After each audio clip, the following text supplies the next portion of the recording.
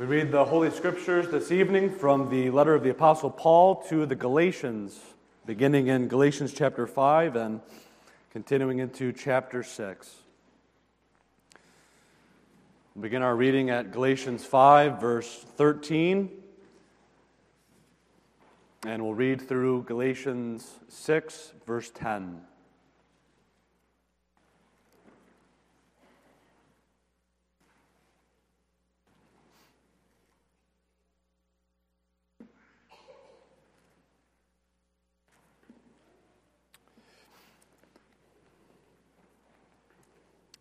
Galatians chapter 5, verse 13. For, brethren, ye have been called unto liberty. Only use not liberty for an occasion to the flesh, but by love serve one another. For all the law is fulfilled in one word, even in this: Thou shalt love thy neighbor as thyself. But if ye bite and devour one another, take heed that ye be not consumed one of another. This I say then, walk in the Spirit, and ye shall not fulfill the lust of the flesh. For the flesh lusteth against the Spirit, and the Spirit against the flesh. And these are contrary the one to the other, so that ye cannot do the things that ye would. But if ye be led of the Spirit, ye are not under the law. Now the works of the flesh are manifest, which are these: adultery, fornication, uncleanness, lasciviousness, idolatry, witchcraft, hatred, variance, emulations, wrath, strife, seditions, heresies, envyings, murders, drunkenness, revellings, and such like, of the which I tell you before, as I have also told you in time past, that they which do such things shall not inherit the kingdom of God. But the fruit of the Spirit is love, joy, peace, long-suffering, gentleness, goodness, faith, meekness, temperance. Against such there is no law. And they that are Christ's have crucified the flesh with the affections and lusts. If we live in the Spirit, let us also walk in the Spirit. Let us not be desirous of vainglory, provoking one another, envying one another. Brethren, if a man be overtaken in a fault, ye which are spiritual, restore such an one in the spirit of meekness, considering thyself, lest thou also be tempted. Bear ye one another's burdens, and so fulfill the law of Christ. For if a man think himself to be something when he is nothing, he deceiveth himself. But let every man prove his own work, and then shall he have rejoicing in himself alone, and not in another. For every man shall bear his own burden. Let him that is taught in the word communicate unto him that teacheth in all good things. Be not deceived, God is not mocked. For whatsoever a man soweth, that shall he also reap. For he that soweth to his flesh shall of the flesh reap corruption, but he that soweth to the Spirit shall of the Spirit reap life everlasting. And let us not be weary in well-doing, for in due season we shall reap if we faint not. As we have therefore opportunity, let us do good unto all men, especially unto them who are of the household of faith. The grass withereth, the flower fadeth, but the word of our Lord abideth forever. And may he bless the reading thereof unto our hearts. The text that we consider this evening is Galatians 6, verse 2. Bear ye one another's burdens, and so fulfill the law of Christ.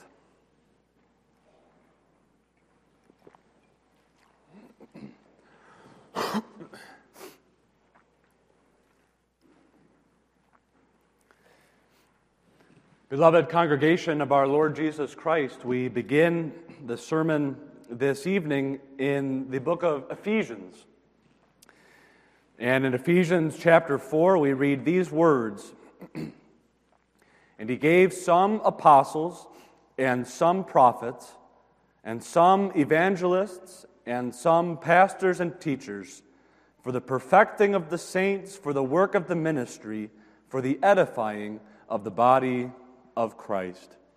Lovely image, lovely description there in the book of Ephesians when it comes to the mutual ministry of the body of our Lord Jesus Christ. Christ, the head and king of the church, and members who are united to him through faith, called here to minister one to another and to edify one another by the word of Jesus Christ. You'll notice in that image there how that stands in contrast to any kind of spirit of individualism, independentism. The idea of a Christian on his own, disconnected from the church, is a foreign concept to the Scriptures. Much rather do the Scriptures emphasize the communion of the saints, that we are together partakers of Christ and members one of another, and therefore called to use that which we have been given for the advantage and salvation of other members. Well, it's that idea that is expressed now in the text we consider this evening, Galatians 6, verse 2, "Bear ye one another's burdens, and so fulfill the law of Christ." You'll notice in chapter 6 that it begins with this word, brethren, brothers, and included there, of course, brothers and sisters in Jesus Christ. The image there of a family, not just an image, but the reality of the family of God. All who believe have God for a father and Jesus Christ for a brother. And in this family, well, what's the duty of family members towards each other? And it's love. Loving each other. And that love now that is becoming to the children of God, that love as shaped in this way, Galatians 6:2, bearing one another's burdens. Well, it's a good thing for us to consider because, as we'll see, there are many burdens. And what this text teaches us is that it's not meant for the Christian to have to shoulder his burdens on his by himself. And the wonderful image here of so many members giving their shoulder to each other to help one another bear those heavy burdens that it pleases God to send us in this life. Bear ye one another's burdens under these divisions. In the first place, the calling to bear. In the second place, according to the law of Christ. And in the third place, by the Spirit. The Spirit who actuates the members of the body to this bodily activity of bearing each other's burdens. So that word burdens there, bearing one another's burdens, means that you have burdens. We as a congregation have burdens. We as members in particular have burdens. And the idea of burden there is that which weighs down, that which is heavy to be borne. The kind of thing, the kind of burden or struggle or affliction or sorrow that you can see at times written on the face of your brothers and sisters. Just a look in the eyes is enough to say that someone here is bearing a heavy burden. Now, there are many kinds of burdens. On the foreground in chapter 6 are sin-related burdens, as we'll see. But this idea of burdens extends more broadly to the whole range of burdens that a human being, and a Christian in particular, experiences in this life under the sun. Those burdens may be the burden of sickness or disease, the burden of the grief that a loved one feels in the wake of the death of a loved one. It may be infirmity of the body, it may be infirmity of the mind. It may be the burden of that young person or that young adult who is experiencing depression. Perhaps a burden known only to few, or perhaps a burden known only to that brother or sister and the Lord Jesus Christ. It may be the burden, the heaviness, the weight of loneliness. The burden that's felt by those who feel a little bit on the outside of what's going on in this congregation. It may be the burden of the wounds and scars that are left when someone is harmed by another. Wounds and scars that can be experienced all one's life. It could be the burden of a broken relationship.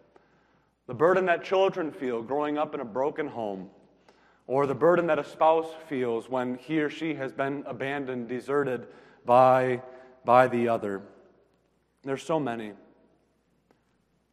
There's so many. In one congregation, there's so many. And time would fail us if we were to try to list every single burden in particular that we experience. There's just so many. On the foreground, as we said in chapter 6, is what we call sin-related burdens.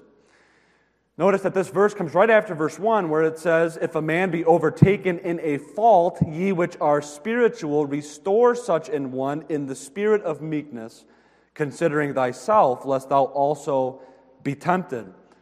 So the setting here is there's a brother or sister who's not been watching and praying as he or she ought to have been watching and praying, and next thing you know, said brother or sister has gotten himself caught up into sin. He's got his foot in the snare. He's become entangled in sin, and you know about it. Maybe it's drunkenness. Maybe it's caught in the snare of drugs.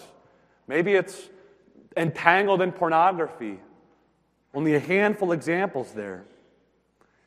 So that's a burden now that the Word of God here calls us as a body to mobilize to help such an one who's been overtaken in a fault. And there are other sin-related burdens as well, just the struggle against sin. Chapter 5 points out the war that we feel within us. The Spirit lusteth against the flesh, and the flesh lusteth against the Spirit. There's this conflict that is normal for the Christian and a hard one. It could be the burden of doubt. Maybe there's someone you know that struggles with assurance, doubts his or her own salvation, struggles to believe the promises of the gospel. And it's just in that doubt is just agonizing, just weighing that one down, and he can hardly live in the joy of the gospel. So there are burdens. Now this is a helpful perspective when it comes to the church. A text like this, among many others, gives us a window here, gives us a description in the Bible about a real perspective on the church, on the communion of the saints, on the congregation. And the perspective is this: the church is not a communion of people who do not have any problems. The text implies that we have problems. We experience burdens. There is struggle. There is sorrow. And that's a reality check for us. And good to keep in mind. You know, we come to church Sunday after Sunday, and we on the outside, you know, we got the best clothes in our closet, let's say, we're wearing. And there's many smiles, and that's good, because the brethren going up together into the house of the Lord, just don't forget that deep down there's a lot of hurt and there's a lot of burden in the family of God that you see gathering together next to you to hear the Word of God and the Word of Christ crucified and risen from the dead. And the reality of this sin struggle as well is an important perspective for us. Understanding the reality of this, of the flesh, of the struggle, of the possibility that a Christian becomes overtaken in a fault, that understanding will serve against a kind of Pharisaical looking down at the other. How could this have happened? How could this be? Looking down at another as though he or she were a lesser Christian because he's struggling and feels like he's not succeeding in the fight against sin. As Jesus himself said to the Pharisees as they were turning their noses up at the publicans and sinners that Jesus was ministering to, Jesus says, "They that are whole need not a physician, but they that are sick. I came not to call the righteous, but sinners to repentance." So the calling of the text, bear one another's burdens. Pretty understandable concept. Here's someone with a burden. It's on his shoulders, weighing him down. And the calling here for us as his brethren to come to his side, to give our shoulder, to help share that load, to walk with him, next to him, and take some of that weight upon ourselves as we are able. And there are many ways, we could list many ways in which this calling may be exercised. Well, for one, listening. Sometimes we're instinctively, we like to be problem solvers, fixer-uppers. We hear a problem, we just want to mobilize and, see, here's all the things that you have to do and everything. And we imagine that, it's more simple than it really is. But think about Job's friends. When they came to Job, the first thing they did is they just sat down next to Job and they cried with him. And they waited for Job to speak, and they listened to what Job said. And there's instruction there for us. Listening to one another, hearing the burden that he or she has, is a way of helping to alleviate that, to share in that, to take some of that heaviness upon yourself. Praying with one another.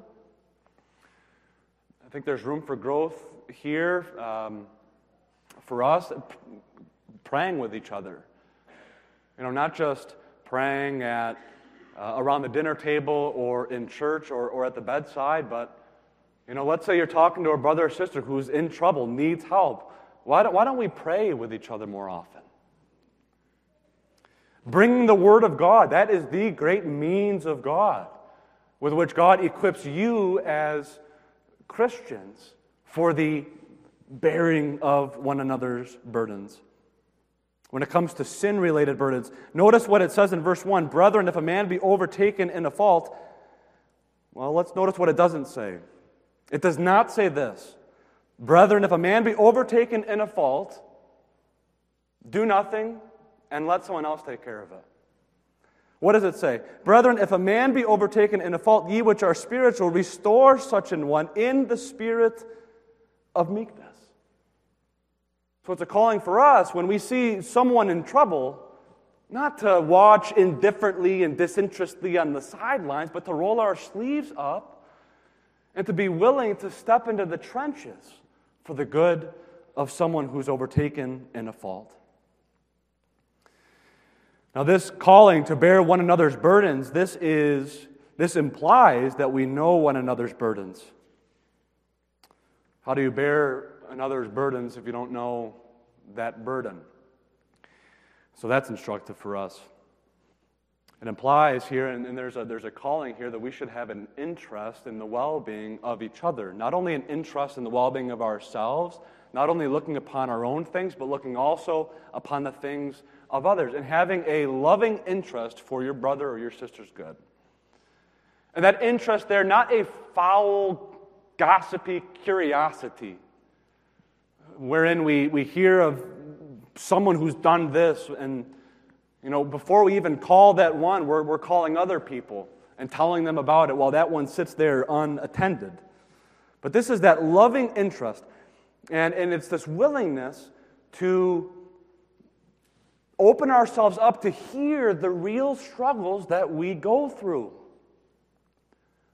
Not that bubble mentality where we just kind of bump into each other and leave it at sports and the weather, but then we hesitate, to really ask, how are you doing? And even if you think someone is in trouble and maybe they say, I'm doing good, and maybe even pressing that a little bit, not because you're curious, but because you want to help and you really think they need help. Now, very important in this calling is what we read at the end of verse 1, or in verse 1, in the spirit of meekness, and then notice in verse 3 that the opposite of that humility and meekness is this: if a man think himself to be something when he is nothing, he deceiveth himself. So this book has something to say against pride, and it's a book that encourages humility and meekness. Now, it's not a coincidence that you find an admonition against pride in the book of Galatians. I mean, the great heresy that was seeping into the church was justification by faith and works. And the twin sister of self-righteousness, works righteousness, is pride. Luke 18, the parable is addressed to them that trusted in themselves that they were righteous, and the bitter fruit of that, they despised others. Well, someone who's in that way, someone who has that attitude and that mentality is not going to be interested in helping others. I mean, he's self-sufficient. He can take care of his own things. He's got it all going on. He's got everything straight. And he looks down at and is unwilling to get into the trench for that brother or that sister in need of help. Positively, meekness and humility. If you use the language of the Belgic Confession in Article 23, I believe it is, on justification, acknowledging ourselves to be such as we really are.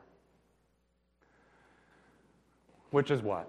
What are we in ourselves? Unworthy sinners. In ourselves, destitute of any good. And that humble mentality there, in that mentality, in that attitude, when we come to the side of, we'll be coming to the side of the brother or sister and not standing over and looking down at the brother or the sister. And we will go about bearing one another's burdens, not as though we are any better or that we have in any way made ourselves to differ, but doing this out of a love for Jesus Christ and seeking to do His will. We occupied the same plane. It's like at the Lord's Supper. There's not higher and lower seats at the Lord's Supper, is there? There's one level of seats, and the level of seats is sinners saved by grace who seek in Jesus Christ all of their salvation. So one more thing before we consider that expression, the law of Christ, and the second point, according to the law of Christ, and that is this. Bearing one another's burdens means a willingness to be burdened. A willingness to take upon ourselves something of that weight that is depressing, that is weighing down upon a fellow family member. It requires, in other words, a willingness to be burdened. It requires a willingness to give of ourselves, to give of our time that we like to spend on all of our entertainments and things like that. It requires a willingness to spend effort. It requires space in our heart and mind.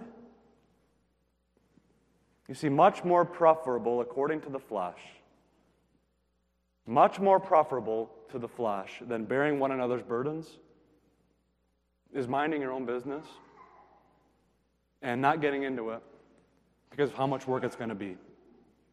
Much more preferable not to get involved at all. By nature, we are selfish creatures. By nature, we like to look upon our own things and maybe a passing glance to someone in time of need. We like to spend our time, spend our energy upon ourselves when there are so many that could use that time and energy in time of need. So let's consider the Lord Jesus Christ. Verse 2 says, "Bear ye one another's burdens, and so fulfill the law of Christ." And with that word Christ, the Apostle Paul directs their faith unto their and to our Lord and Savior, who is the burden bearer par excellence. He is the burden bearer. Underlined, capitalized, italicized, bolded. The burden bearer. So how about Jesus? What did Jesus do? Well, He did exactly this thing right here, bear one another's burdens. And who is Jesus? Jesus is the eternal Son of God who was under no obligation to step down into the trenches of this sinful, fallen world in which we live. Jesus, as God, is eternally self-sufficient. He has no need of others, no need of the creature. He is divine. And yet, because of His great love wherewith Jesus loved us, what did He do? He was willing to come down from heaven and become man. He was willing to take upon Himself our flesh and be birthed by a woman. He was willing to step into this sad world, which is our fault because of our fall in Adam. And we read in Philippians chapter 2, being in the form of God, He did not count equality with God a thing to be used to His own advantage, but He emptied Himself, and He took upon Him the form of a servant, Why? To bear the burdens of sinners. That's amazing grace. As Jesus himself says in Matthew chapter 20, verse 28, even as the Son of Man, he who is worthy that every mortal creature that bumped into him should instantly fall upon the ground and worship him and give themselves to him. Jesus, even as the Son of Man, came not to be ministered unto. He wasn't about that. He wasn't about coming into this world to make others serve him and to use his power to his own advantage. Even as the Son of Man came not to be ministered unto, but to minister and to give his life a ransom for many. And what a kind of many that is. So when you look at the life and ministry of Jesus, it was a life of burden bearing. It was a life of coming to the side of them that are in need. In so many ways, there's so many illustrations that we could use. He was a busy man, and he was busy with burdens. When Jesus went to the Samaritan woman, he had to pass through Samaria. But there's the Samaritan woman there, a sinner. A handful of husbands. And Jesus comes here, and he doesn't give her the stiff arm. Jewish did not hang out with Samaritans. You didn't go through Samaria. You didn't talk to Samaritans. They were like an inferior people in the eyes of the Jews. And not only that, but a woman. Jesus comes, and he helps her. He restores her that was overtaken in a fault. He reproves her for her sin. And he shows her who he is, the Messiah, and he brings her the gospel. He went about bearing her burden. Zacchaeus, chief of the publicans, enemy number one, you might say, in the city of Jericho. And Jesus makes a beeline to his house, and he restores such an one that was overtaken in a fault. And you have Zacchaeus. Jesus brings Zacchaeus to repentance and faith in him. The woman caught in adultery, Jesus restored her. The publicans, harlots, sinners, Peter after his fall. I know that those are sin-related burdens. How many times do you find Jesus, he's going to go and pray by himself. He's going to rest and refresh. And the next thing you know, someone comes up and says, there's a problem. Someone's in trouble. And you know what Jesus didn't say? He didn't say, please hold and give me a break. He went and he gave more of himself to bear that other's burden. Now, why did Jesus do that?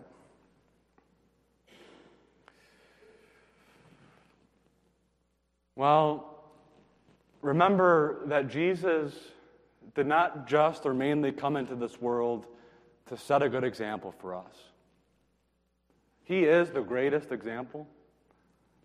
He is so worthy to be imitated, and the Scriptures call us to imitate him and to follow Christ in that way, to walk in a Christ-like way. But Jesus is more than an example. Because if the message was only that Jesus is an example, that's not good news for sinners, is it?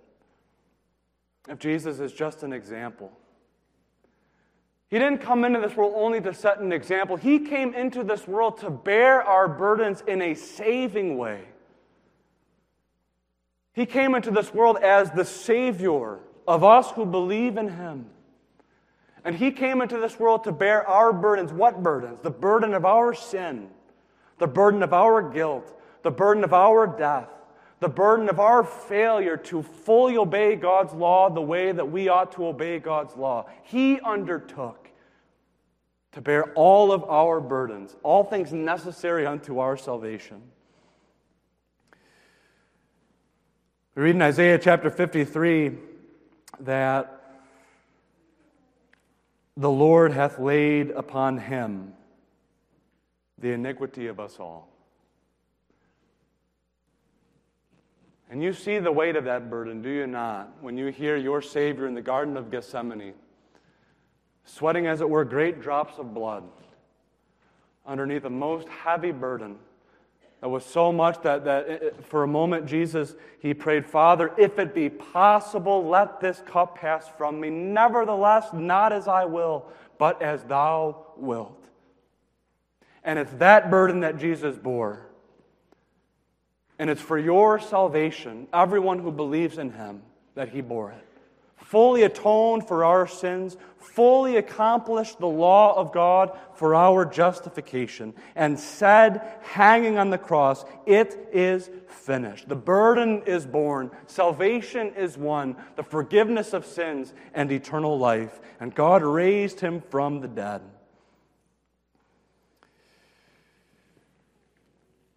Matthew 11, verse 28. Here's the word of our burden bearer. And what does he say? He says, Come unto me, all ye that labor and are heavy laden, all ye burdened ones, all ye who groan beneath the burden of your guilt, all ye who groan unable to do the law of God enough the way that it ought to be kept. Come unto me, all ye that labor and are heavy laden, and I will give you rest. Rest from the burden bearer. The law of Christ. Bear ye one another's burdens, and so fulfill the law of Christ. And the idea there is, as Christians, as those who are in Jesus Christ, as his disciples, as them that believe in him, Jesus, as our Lord, he expresses to us this law, this will towards us, how he will have us to live as Christians. It is the third use of the law. It is the rule of gratitude, how God's people ought to conduct themselves. And now in this way, in bearing one another's burdens. What's remarkable in this expression is, well, let's look at the big picture. The book of Galatians is a book that very much has to do with the law. And throughout the book of Galatians, you find the Apostle Paul taking the canons out against wrong understandings and wrong uses of the law of God.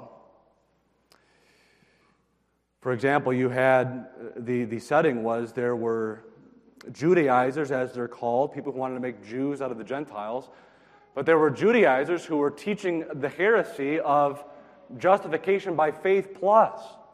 Except ye be circumcised, ye cannot be saved, they said. And they in their judgment, faith alone was not enough for justification. You had to do something else. You had to add a work onto the faith whereby we rest in Christ and receive his righteousness. So it was justification by faith plus that they taught. And the Apostle Paul in this book is at pains to point out not only the heresy of that, but to present again to these Galatians who had forgotten the pure gospel of justification through faith alone and not by works. He says to the Judaizers, whoever wants to go that way for their justification, whoever wants to try to do enough to be justified is a debtor to the whole law. You better keep the law perfectly with all your heart, mind, soul, and strength, or else you're a dead man, because it says, cursed is everyone who continues not in the book of the law to do that which is written. So when it says fulfill the law of Christ here, understand that that is not in order to be justified by it. It's not bear one another's burdens and by your obedience earn the right to eternal life. And neither is it bear ye one another's burdens in order to escape condemnation. The wonder of the gospel is that for all who believe in Jesus Christ, there is no more work to be done for your justification and for the right to eternal life. It really is finished, as Jesus said. The law of Christ here, what's remarkable is the Apostle Paul, who has been at pains to point out and to militate against those errors and those heresies. It's not like he was against the idea of law in itself. It's not as though the word law itself is a dirty word or something that we should be suspicious about. The Apostle Paul in Romans 7 says the law is good, it is holy, it is the law of God. And so what we find here is that Jesus did not come into this world to do away with law in the lives of those who believe in Him. Jesus came into this world to redeem us from the curse of the law. He came into this world fully to obey God's law for our justification, and on the basis of His work on the cross, to restore us to obedience to God's law. That childlike, willing obedience that springs from faith by the Spirit. The law of Christ. Another passage that uses similar terminology is 1 Corinthians 9, verse 21. And we'll read verses 20 and 21. Paul talking about how he accommodated himself in his mission work. And unto the Jews I became as a Jew, that I might gain the Jews. To them that are under the law, as under the law, that I might gain them that are under the law. Another translation includes there, and the meaning is certainly correct. I became as under the law, though not being under the law. Verse 21, to them that are without law, as without law. And then here, being not without law to God, but under the law to Christ. Literally, we are in law to Christ. As Christians, as those who are united to Jesus, His law comes to us as those who are in Him, as the rule of gratitude, how He will have us to live. We are subject to His jurisdiction, one dictionary says about that last passage we read. So what is the law? What's the law of Christ? What is the will of the Lord towards us? Well, what do you hear Jesus saying again and again in the days leading up to His death? What do you hear Jesus say again and again in the book of John to His disciples, and later in the first epistle of John? And what is it? It's love each other. It's love. Love one another. And now that love, as it takes shape in this way, in verse 2, bear ye one another's burdens. It is love expressing itself. It is that one same will of God from the beginning, now as it comes to us in Christ as His redeemed people, that we love and that in love we bear. And so fulfill the law of Christ. Now, of course, it's not as though the Christian ever perfectly fulfills God's law. And that's why the Christian needs the gospel all his life too, because there's not a day that goes by when we come short.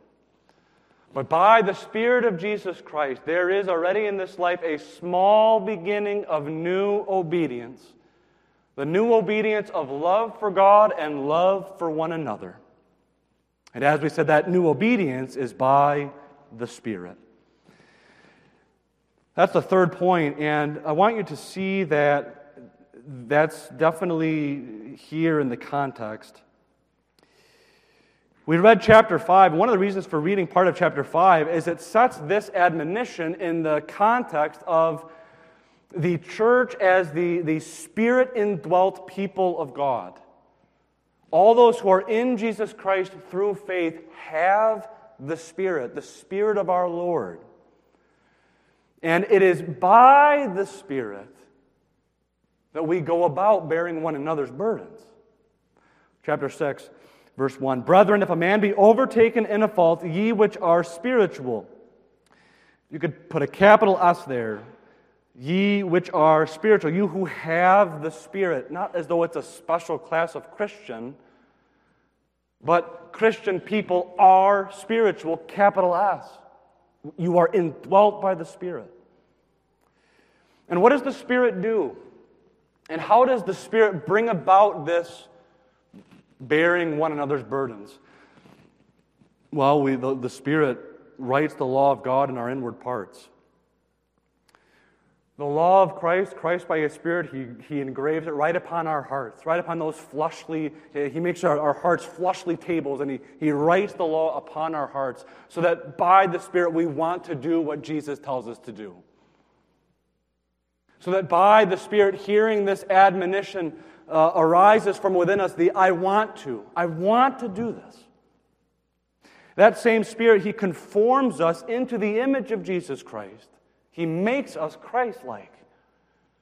And what is the image of the one into which the Spirit transforms us? It's the image of one who bore burdens. He conforms us into that image.